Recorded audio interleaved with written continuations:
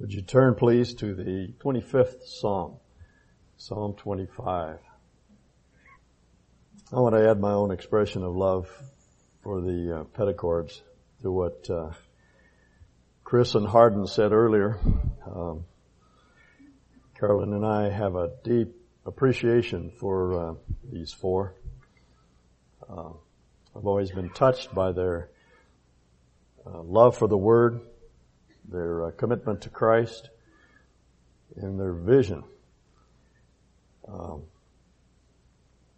Clark and Ann always, they have what the Old Testament, or what the Scriptures refer to as the gift of faith, and they're a delight to be around. They always blow the doors right out of my mind. They have vision and concepts of what God is capable of doing that far exceed anything I could ever think or imagine or dream. And it's just good to have them around. They stretch my faith. And we're going to miss them greatly. Clark forgot to mention, I believe, Tuesday night, this coming Tuesday night, he'll be showing again some pictures of their ministry and explaining that effort a bit more. That's Tuesday night at 7:30 in the Fireside Room for those of you that have not had an opportunity yet to hear more about OJC and Comenius College and what the Petticords will be doing there. Now let's take a look at Psalm 25. This particular psalm does not have a title, so we're not absolutely sure when it was written, though it's generally agreed that it was written during the time when David was, as he described it, hunted like a partridge in the wilderness. Saul and his henchmen were chasing him from pillar to post. He was awash in uncertainty, danger, ambiguity. There were no signs, no landmarks, no milestones. He'd never been through this part of the wilderness before. This was a new experience for him. Yogi Berra says, when you come to a fork in the road, take it. That was the kind of bleary-minded ambiguity that David was faced with. What he needed was fatherly counsel. Needed a discerning guide, as we do. If you recall the passage that Ron taught for us some weeks ago, 1 Samuel 23, there were 2 or 3 references there to the fact that David inquired of the Lord. That term, inquire or ask, is the theme of that chapter.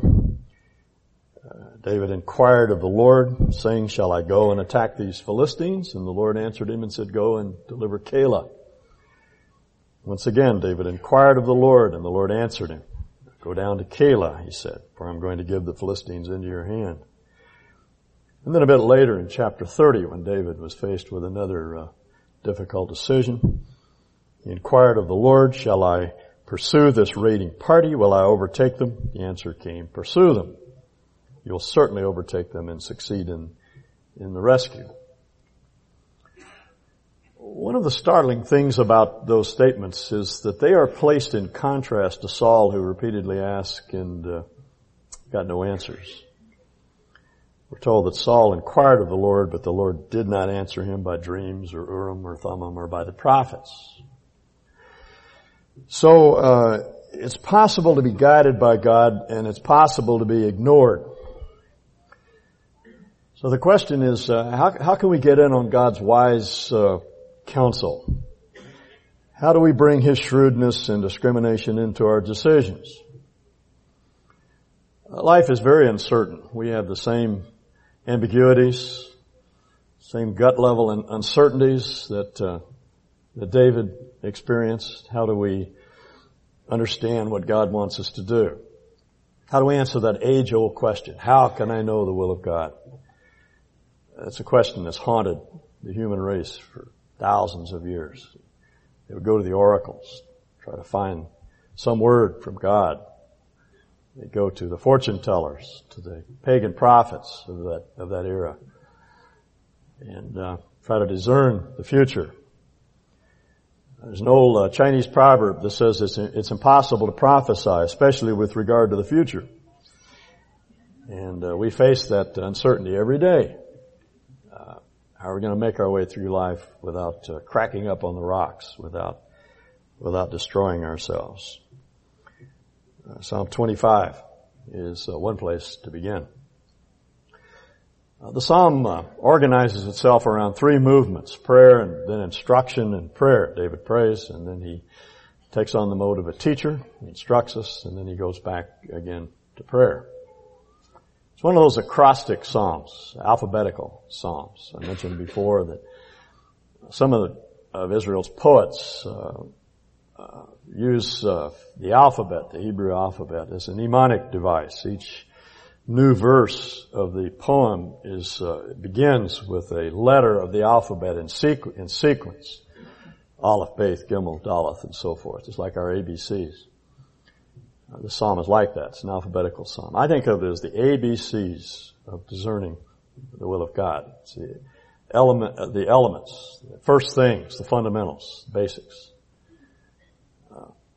Had an opportunity to sit in on one of Bobby Dye's practices last week, 2 weeks ago, with my son, who is a basketball coach over in Washington, high school basketball coach. And Brian informed me, I know very little about basketball, it's like cricket to me. And he had this wonderful opportunity to be instructed by my son. And one of the things that he told me is that Coach Dye spent better than half of his time just working on the basics, fundamentals.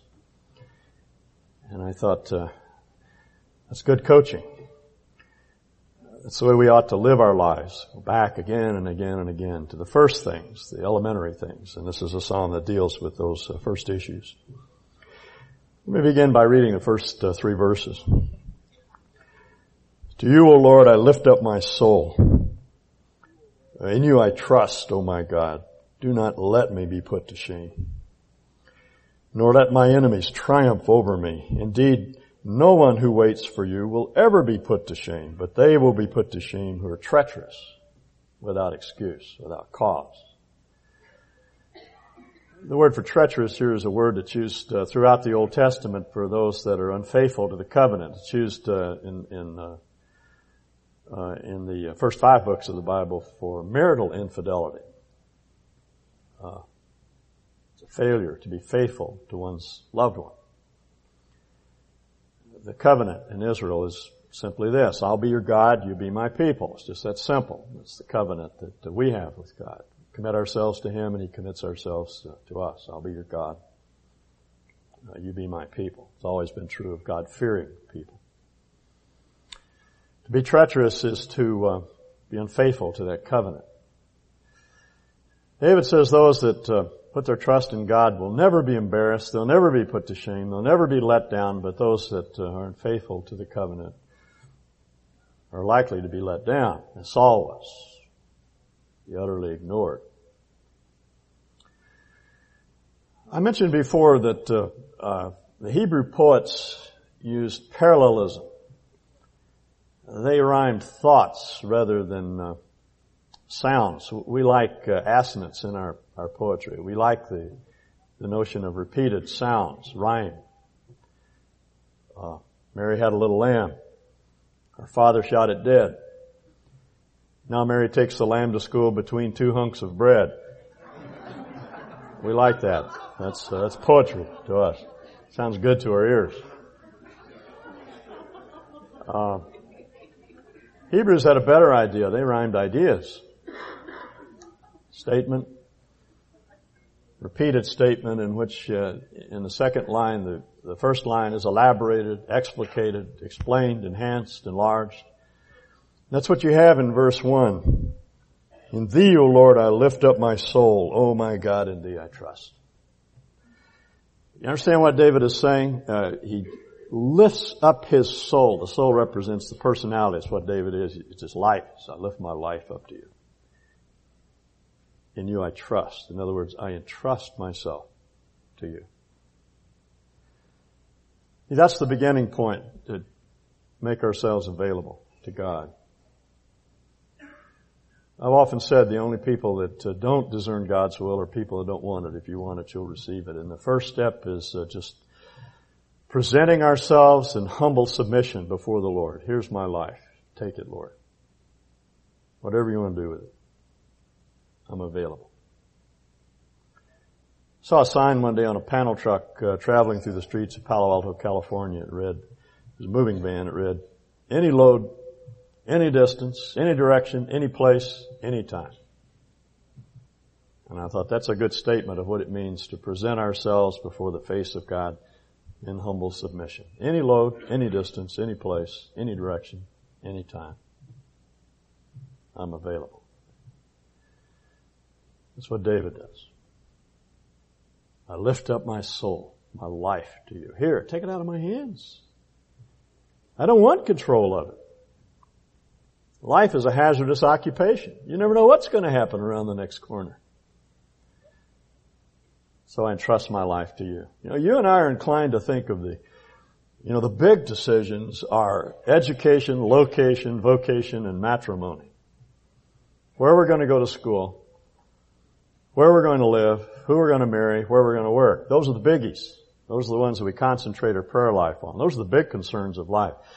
When in fact, some of the biggest decisions we ever make are the almost unconscious decisions that we make day after day after day.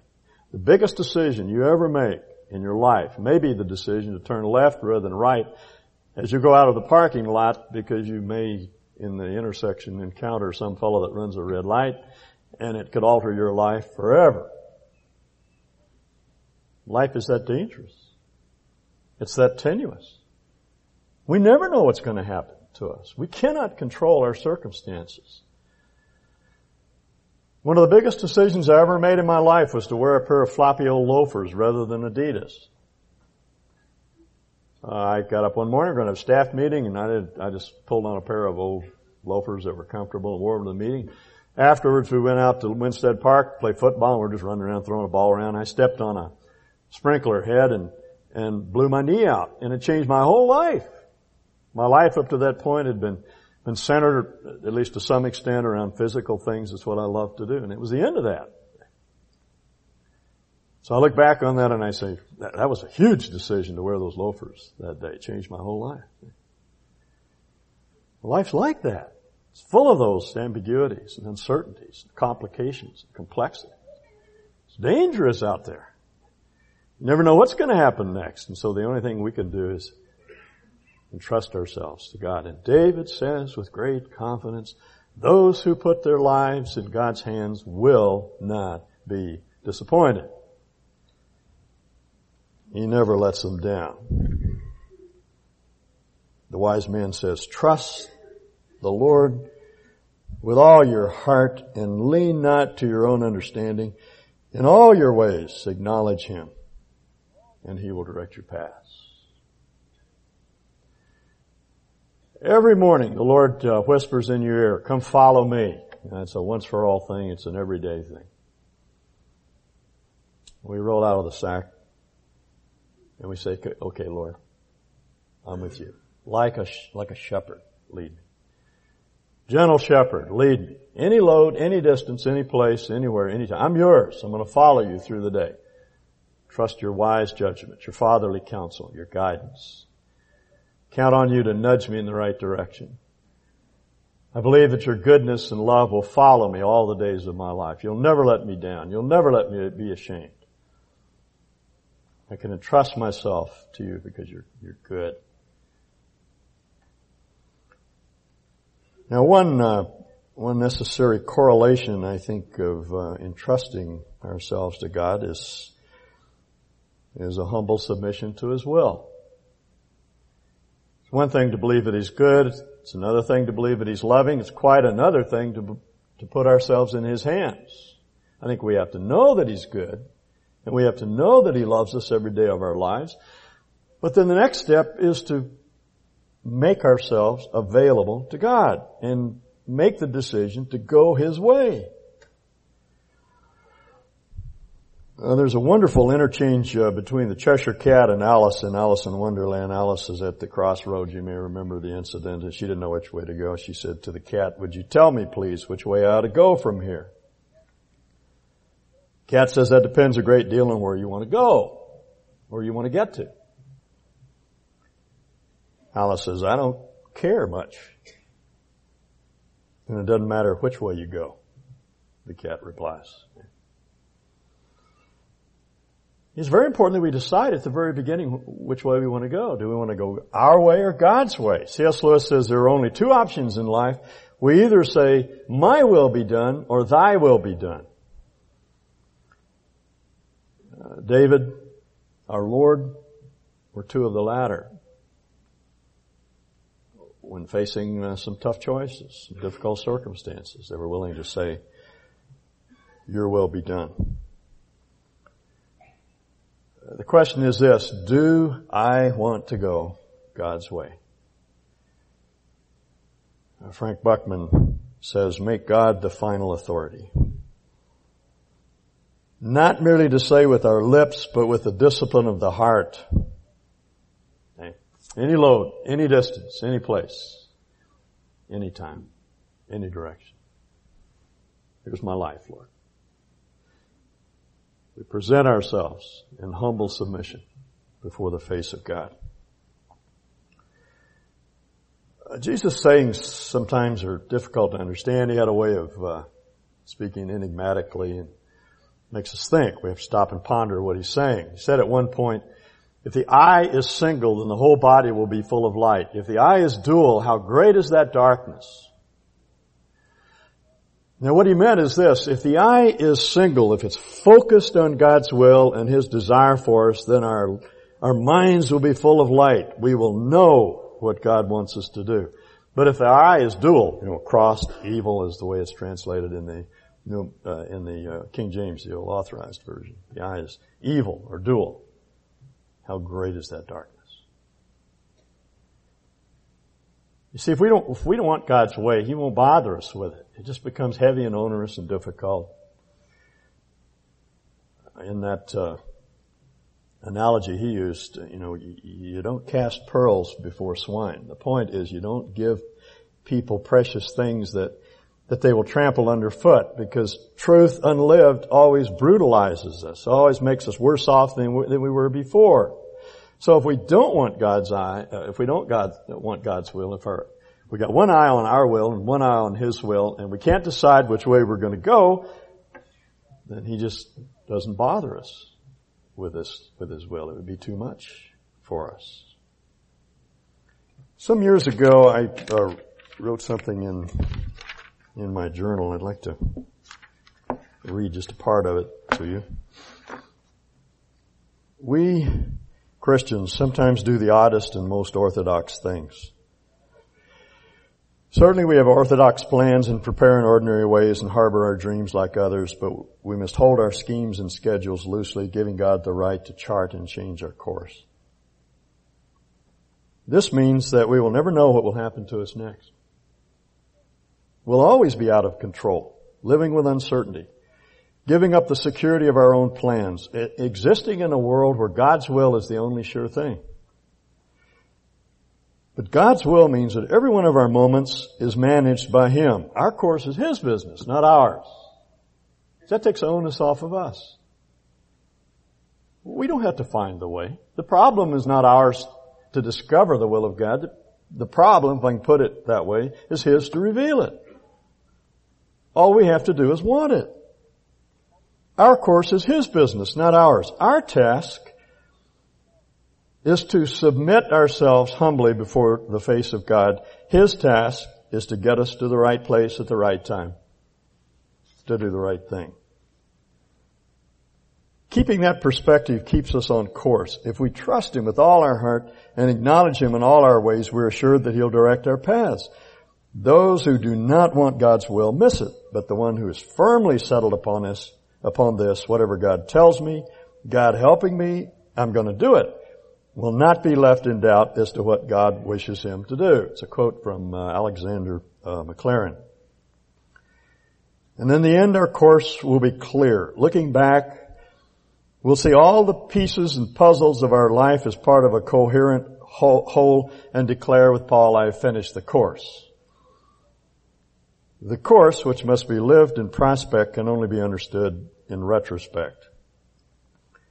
Thus God sanctifies our memories. As we look back over the path of past obedience, we see what He's been doing with us all along. Now what I'm saying by that is that we don't know God's will in prospect. All we can do is keep our eyes on Him, as Israel had to keep its eyes on the cloud by day and the pillar of fire by night. And we leave the process up to Him. We let Him take the consequences. We just follow Him. And at some point in our life, we'll be able to look back and say, oh, that was the will of God for me. That's what He wanted me to do. See, the essential thing is that trust and that submission to Him. Now, Paul argues the same way in Romans 12:1. He writes, I urge you, brothers, in view of God's mercy, to present your bodies as a living sacrifice, holy, acceptable to God, which is a reasonable act of worship. It's the only act of worship that makes any sense, is to present ourselves before the face of God in humble submission. Do not be conformed to the pattern of this world, but be transformed by the renewing of your mind. Then you will prove out and experience what is that good and acceptable and perfect will of God. Do you understand what he's saying? The only way to know in your experience the perfect and acceptable will of God is to present yourself before Him. To say, here I am, any load, any distance, any time, any place, any direction. I'm yours. Here's my life. And once we entrust ourselves to Him, then He can give us the guidance that we desire. Now this does not mean that He will lead us necessarily into earthly good. It's not what Paul means when he says that good and acceptable and perfect will of God. You saw the Shadowlands. You recall that I have not seen it myself, but someone told me about the one segment where Lewis is lecturing. And he said God's will is not to make us happy. It's to make us grown up. What he meant is that it's not God's primary desire to see us healthy, wealthy, and wise in terms of this world's goods and wisdom. He has a greater goal in mind, which is to make us like Himself, to conform us to His image. Paul says that everything God does works together for good, but not earthly good.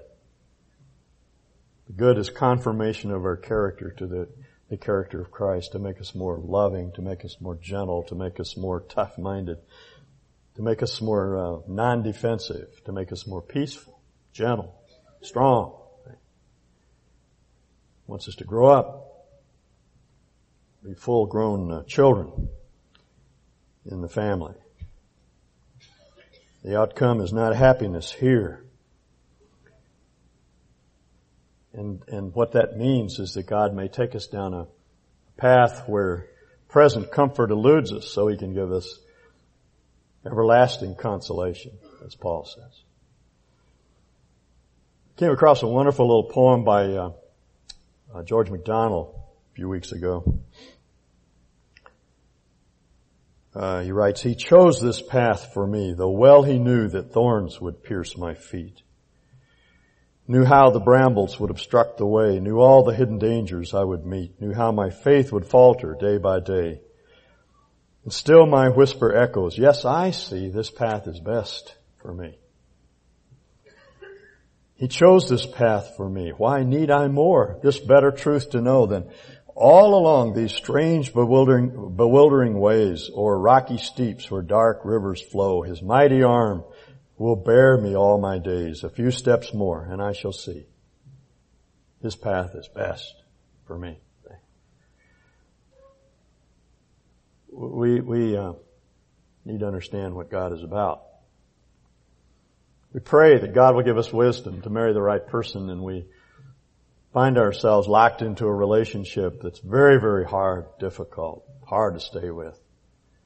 We make a decision to leave one location where we're comfortably settled in and go to another community and start a business, and the business goes bankrupt and everything falls apart. Or we pray about having elective surgery, and the surgery ends up far worse than we ever anticipated, and we somehow have missed the way. Well, we have to understand that God has greater things in mind than our earthly joy. He wants to fill us with heavenly comfort. He wants us to grow up to full maturity. He wants us to be mature men and women. That's the greater thing that God is doing. Now that leads me into the second part of this psalm. And once again, I have run out of time, but let me read verses 4 through 7 to you, or 4 and 5. Make me know your ways, O Lord. Teach me your paths. Lead me in your truth and teach me. For you are the God of my salvation. For you I wait all day long. Let me just say this. God's will has primarily to do with morality, not geography, and not our itinerary. We think of God's will in terms of a dot-to-dot journey. You know, here to here to here to here to here. But that's not the way God looks at it. His primary concern is morality. It's what we are.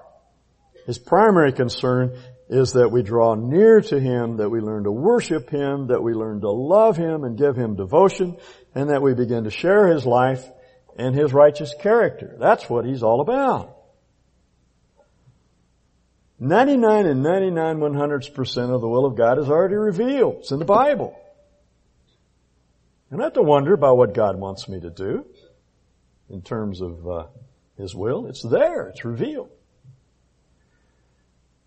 Paul says, this is the will of God. Hear this. This is the will of God, your sanctification, that you abstain from fornication. Period. We don't need to wonder about God's will in terms of sexual immorality. He's already specified what His will is. I don't need to wonder about God's will in terms of my marriage. He's told me to stick with it. I don't need to wonder about what my reaction should be to the difficulties of life, the suffering, the energy drains of life. He's told me life will be like this, so I'm to submit to His will in it. Accept it as His hand on mine. I don't have to thank Him for the grief, but I can thank Him for His presence, His goodness, and His love follow me all the days of my life. I don't have to wonder about forgiveness. If I'm harboring an unforgiving heart, it's sinful. That's contrary to the will of God. You see what I'm saying? Most of what God wants is already revealed. I don't need to wonder about it. Peter says in his little epistle, 2 Peter 3, he says, seeing that the world is going to fall apart at the seams, what sort of people should you be? See, that's God's concern. Not what we do so much as what we are. What God longs for more than anything else is our love, our devotion to Him. He wants our hearts. And through that contact with Him, He begins to change our hearts. That's what He longs for. That's His will. But you say, what about those non-moral decisions? What about, where should I go to school? Who should I marry? Those things. I'll tell you the first step. First step is to fill your heart and mind with the Word of God.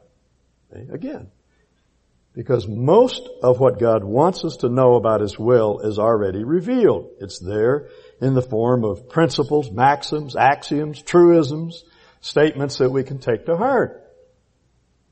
Let me read the first verse of the book of Proverbs to you. It's the introduction to the book. So the Proverbs of Solomon, son of David.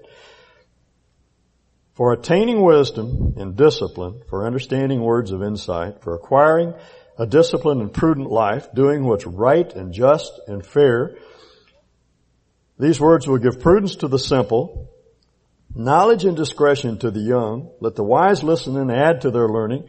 Let the discerning get guidance. This is a word for the simple.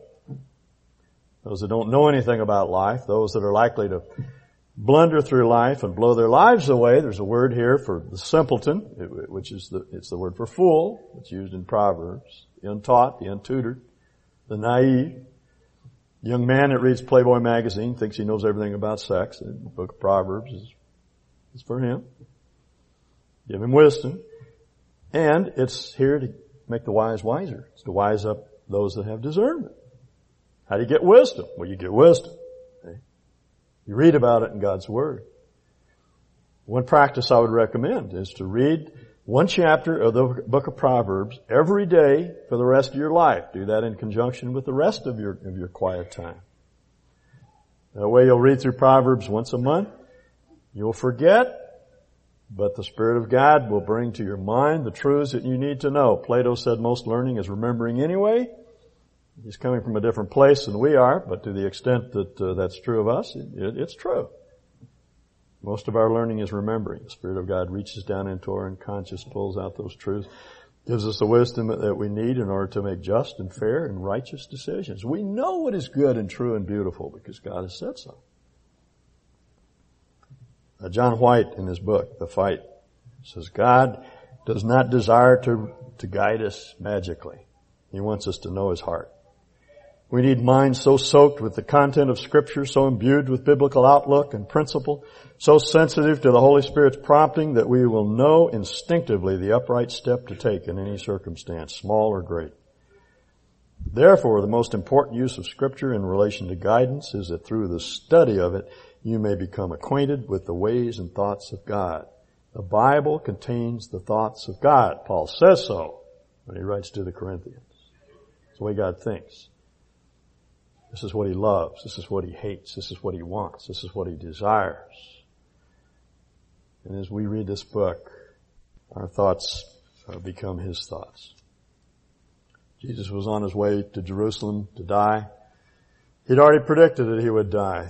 Disciples thought He'd lost His mind. What are you doing going to Jerusalem? You're playing right into their hands. Jesus said, are there not 12 hours in the day? Those who walk in the light will not stumble. What did He mean? Well, if we walk in the light of God's Word, we're not going to irreparably stumble into bad judgment. We're all sinners. We will make mistakes. But if we're walking by the light of God's Word, He cleans up the messes we make. He treats them as though they had never happened. We can move on by His grace and His strength, and we can make the most of every decision. You see, what I'm saying is that God does more than give us guidance. He is a guide. There are two ways to give direction in this world. You ask me how to get downtown, I can point down the street and tell you how to get there. Or I can say, well, I'm going there myself, get in the car, I'll take you down there. It's the latter that our Lord does for us. He doesn't just point the direction. He says, I'm going this way. Follow me. Follow me. See? Every morning, He wakes us up. He said, my sheep hear my voice, and I know them, and they follow me. We just rivet our eyes on Him, and we start following Him. Trusting Him. Trusting in His wise bestowal. Trusting in His goodness and His love and His mercy. As the psalmist says, I am prayer. As I pointed out a couple of weeks ago, it's just our lives are essentially prayer. Lord, what do I do in this situation? What do I say in this circumstance? How do I live out my life in this difficult confrontation? And just keep trusting Him, keep submitting to Him, keep following Him. And when the time comes to make those tough decisions, I cannot tell you how you will know. I can tell you you'll know. You may not know until the time comes to know, but when you have to know, you will know. He'll help you. Now, don't get anxious about the how. Can't tell you that. I just know that He gives good guidance. Comes through for us. David said that those who trust in Him will never be embarrassed. He never lets us down. Never puts us to shame. Never fails to come through. Now, I'm going to leave the rest of the psalm for your perusal. I just want to say that David turns to instruction in verses 8 through 15, and he instructs us two areas. First is humility, and the second is fear. Good and upright is the Lord, he says in verse 8, therefore He instructs sinners in the way. He guides the humble in what is right and teaches them His way. All the ways of the Lord are loving and faithful for those who keep the demands of His covenant, those who seek with all their heart to follow Him. David's answering the question here, how good do you have to be guided by God? I want you to lay hold of that one line. He instructs sinners in the way. We won't get it. We won't get it right all the time. Saul was a sinner and he got no information from God. That's because he didn't want information from God. But if we want it, we'll have it. Even though we stumble, even though we fail. David goes back into his past in verse 6. He says, remember, O Lord, your compassion and your love, for they are from of old. The word for compassion here is the word from which the noun is taken for a mother's womb. Motherly compassion, a tender compassion. He understands our frame. He knows that we're made out of dust. He knows that no one is made out of super dust. We're all made out of the same miserable stuff. He understands. David says, don't remember my sins, of my youth. Most of us, adults are inclined to romanticize youth, but young people don't look at it that way, believe me. I think back on my youth, and it was a perfectly miserable time. And most of you could probably say the same thing. That's the time when we tore down our inhibitions, we desensitized ourselves to sin. We made miserable use of our strength. We prostituted on ourselves. David says, don't remember the sins of my youth. Let me tell you, God does not. He remembers us. That's David's prayer. Remember me. Hey, here I am. I need help. Instruct me. Teach me. Tell me the way that I should go. And he says with confidence, he instructs sinners in the way. The other pointer here is fear in this instruction. The other parameter, the other fixed reference point, humility and fear. Now, fear is not craven fear. It's devotion, worship. It's the Old Testament word for religion. Submission to God. Devotion, adoration, worship of Him. Taking Him seriously. Again, presenting ourselves before the face of God in humble submission. Listen to this. Who then is the man that fears the Lord? He will instruct him in the way chosen for him. There's a promise. David is teaching us how to get discernment from God. He will spend his days in prosperity. His descendants will inherit the land. The Lord, verse 14, confides in those who fear Him.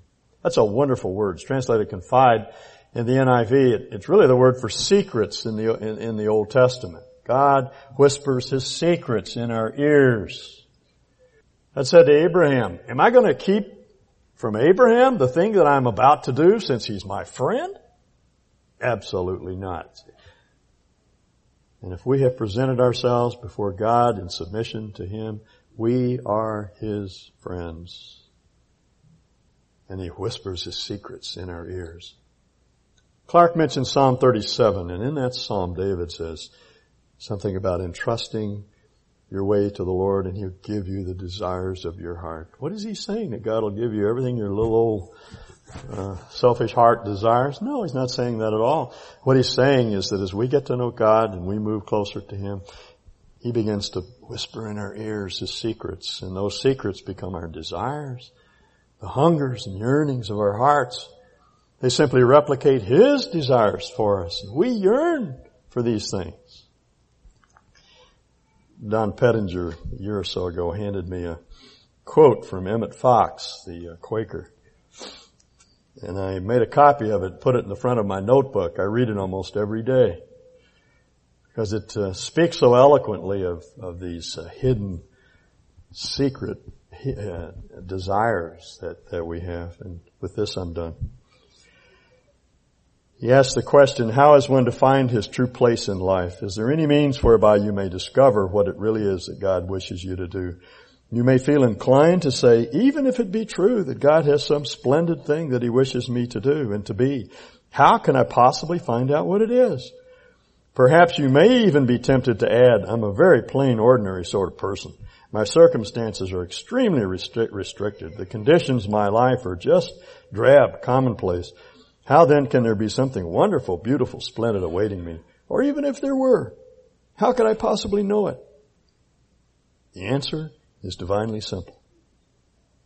Already in your past life, from time to time, God Himself has whispered into your heart just that very wonderful thing, whatever it is, that He is wishing you to be and to do and to have. And that wonderful thing is nothing less than what is called your heart's desire. Nothing less than that. The most secret, sacred wish. The most secret, sacred wish that lies deep down at the bottom of your heart. That wonderful thing that you hardly dare look at or think about. The thing that you would rather die than have anyone else know of, because it seems so far beyond anything that you are or have at the present time, that you fear that you would be cruelly ridiculed if the mere thought of it were known. That's the very thing God is wishing you to do or to be for Him. And the birth of that marvelous wish in your soul, the dawning of that secret dream, was the voice of God Himself telling you to arise and come up higher because He has need of you. And you understand what David is saying in this song? The problem with revealing God's will is very often the problem of our heart. If our hearts are soft, if we are submissive before Him, if we present ourselves a living sacrifice, if because we know of His goodness and His love and that His care for us is constant, we put ourselves in His hands, He will get us to the right place at the right time to do the right thing. The problem becomes His, not ours. That's why David ends by saying, I'm just waiting. Just waiting. 3 times in this psalm. He says, I'm waiting on you. My hope is in you. I'm waiting for you to come through. I know that you'll never disappoint me. Let's pray. I want to read for us one of the prayers of John Bailey. And I'd like for us to pray this prayer with him. Almighty God, who of your infinite wisdom has ordained that I should live my life within these narrow bounds of time and circumstance, let me now go forth into the world with a brave and trustful heart. It has pleased you to withhold from me a perfect knowledge. Therefore do not deny me the grace of faith by which I may lay hold of things unseen. You have given me little power to mold things to my own desire. Therefore use your power to bring your desires to pass within me. You have willed that through labor and pain I shall walk the upward way. Be then my fellow traveler as I go. In Jesus' name we pray. Amen.